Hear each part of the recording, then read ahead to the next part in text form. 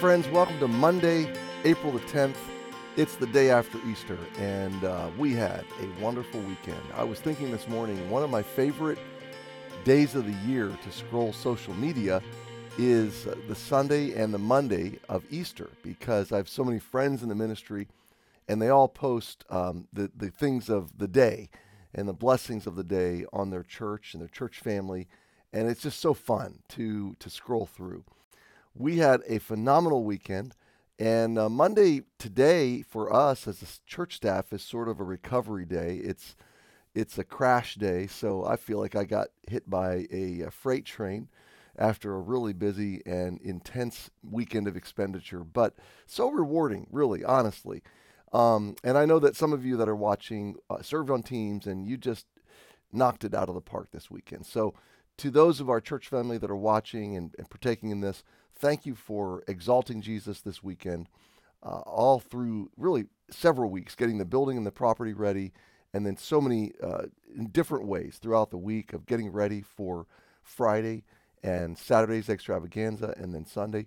We had a wonderful day. We ministered to somewhere around 1,000 people on Friday night, and then about 1,600 people on Saturday, and then about 1,600 yesterday. And I realize there's, excuse me, there's a lot of overlap there, but still, we ministered to a lot of people, and we exalted Jesus to the best we could.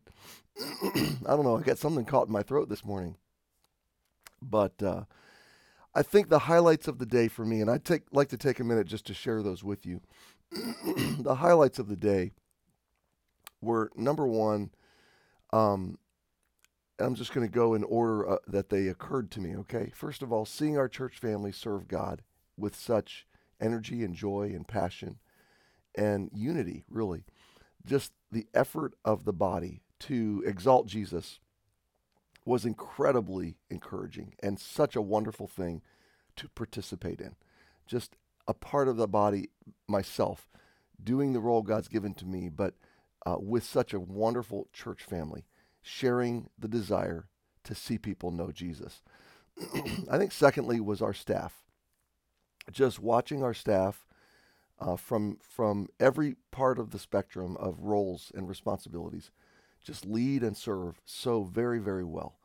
And I was just so encouraged, again, by the team that we have, and by the way God has magnified himself by bringing these people together. As I walked the building this past week, especially Friday afternoon, the third thing that occurred to me was just the beautiful work that God is doing in these facilities that were not so long ago just falling apart, literally just in decline. And I walk through our church facility now, and it sparkles. It's beautiful. I mean, there's things we want to do, but and probably things that still need to be repaired. But for the large part of it, it's just a beautiful space for people to come and grow in God's grace. And then the same thing's happening in the school.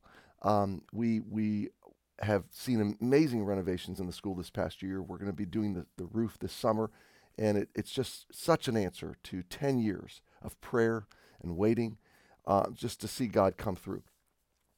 I think fourthly, and this gets a little more personal, and I'm so excited about these things. First of all, yesterday, just meeting guests. I met a number of guests that were so glad to come, and they so enjoyed the services. I met one family after the service that I talked to for quite some time, and they said, we've been looking for a church family, and it was just really good to connect with them, and I was so encouraged by that.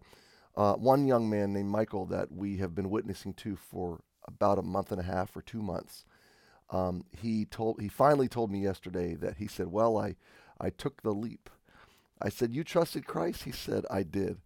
And he actually did that. He made that decision a couple weeks ago and didn't tell anybody until yesterday. And so, boy, we celebrated that decision all afternoon. And he's being saved out of Judaism, Reformed Judaism. And so he's the first Messianic Jew I've ever led to Christ. And that was a real encouragement and blessing.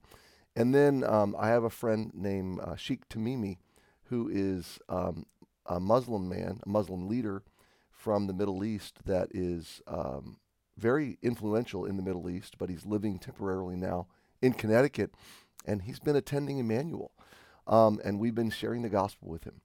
And so we were able to spend some time with him yesterday, and he was here. He actually brought a friend. He brought a guest, his neighbor. He invited his neighbor to come to a Bible preaching church to hear the gospel yesterday. So it's just remarkable work that God's doing in this man's life, and I'm glad that he's using our church as a part of that story. There's so many stories that God's writing at Emmanuel that we're thankful for, and so many wonderful things. I don't have much time left, but we read Friday, Psalm 76. In Judah is God known, his name is great in Israel. In Salem also is his tabernacle, and his dwelling place is in Zion. Now, these first two verses are written by a psalmist who lived in ancient Israel. And through the lens of the New Testament, the gospel, the resurrection, what we celebrated yesterday, now we know that we are his dwelling place. We are his temple. And it strikes me that this verse, as I read it this morning again, my prayer, my heart, and I know our church's heart, is that in New England would God be known. In New England, in Newington, in Connecticut, in the Hartford region, would God be known. And would his name be made great through people like you and me, through our church family, through your church family where you are. And his dwelling place be here among us. May he be at work in our midst. And so what the psalmist experienced in ancient Israel, we experienced all weekend long. And we are experiencing. And that is a wonderful and a precious and valuable thing. And so, my friend, welcome to a new week. We are off and running into April. We look back on a wonderful weekend of celebration. If you're tired from the weekend, recover. Build in some recovery this week. And let's press on in Jesus' name. Thanks for joining me today. Happy Monday. Have a great day.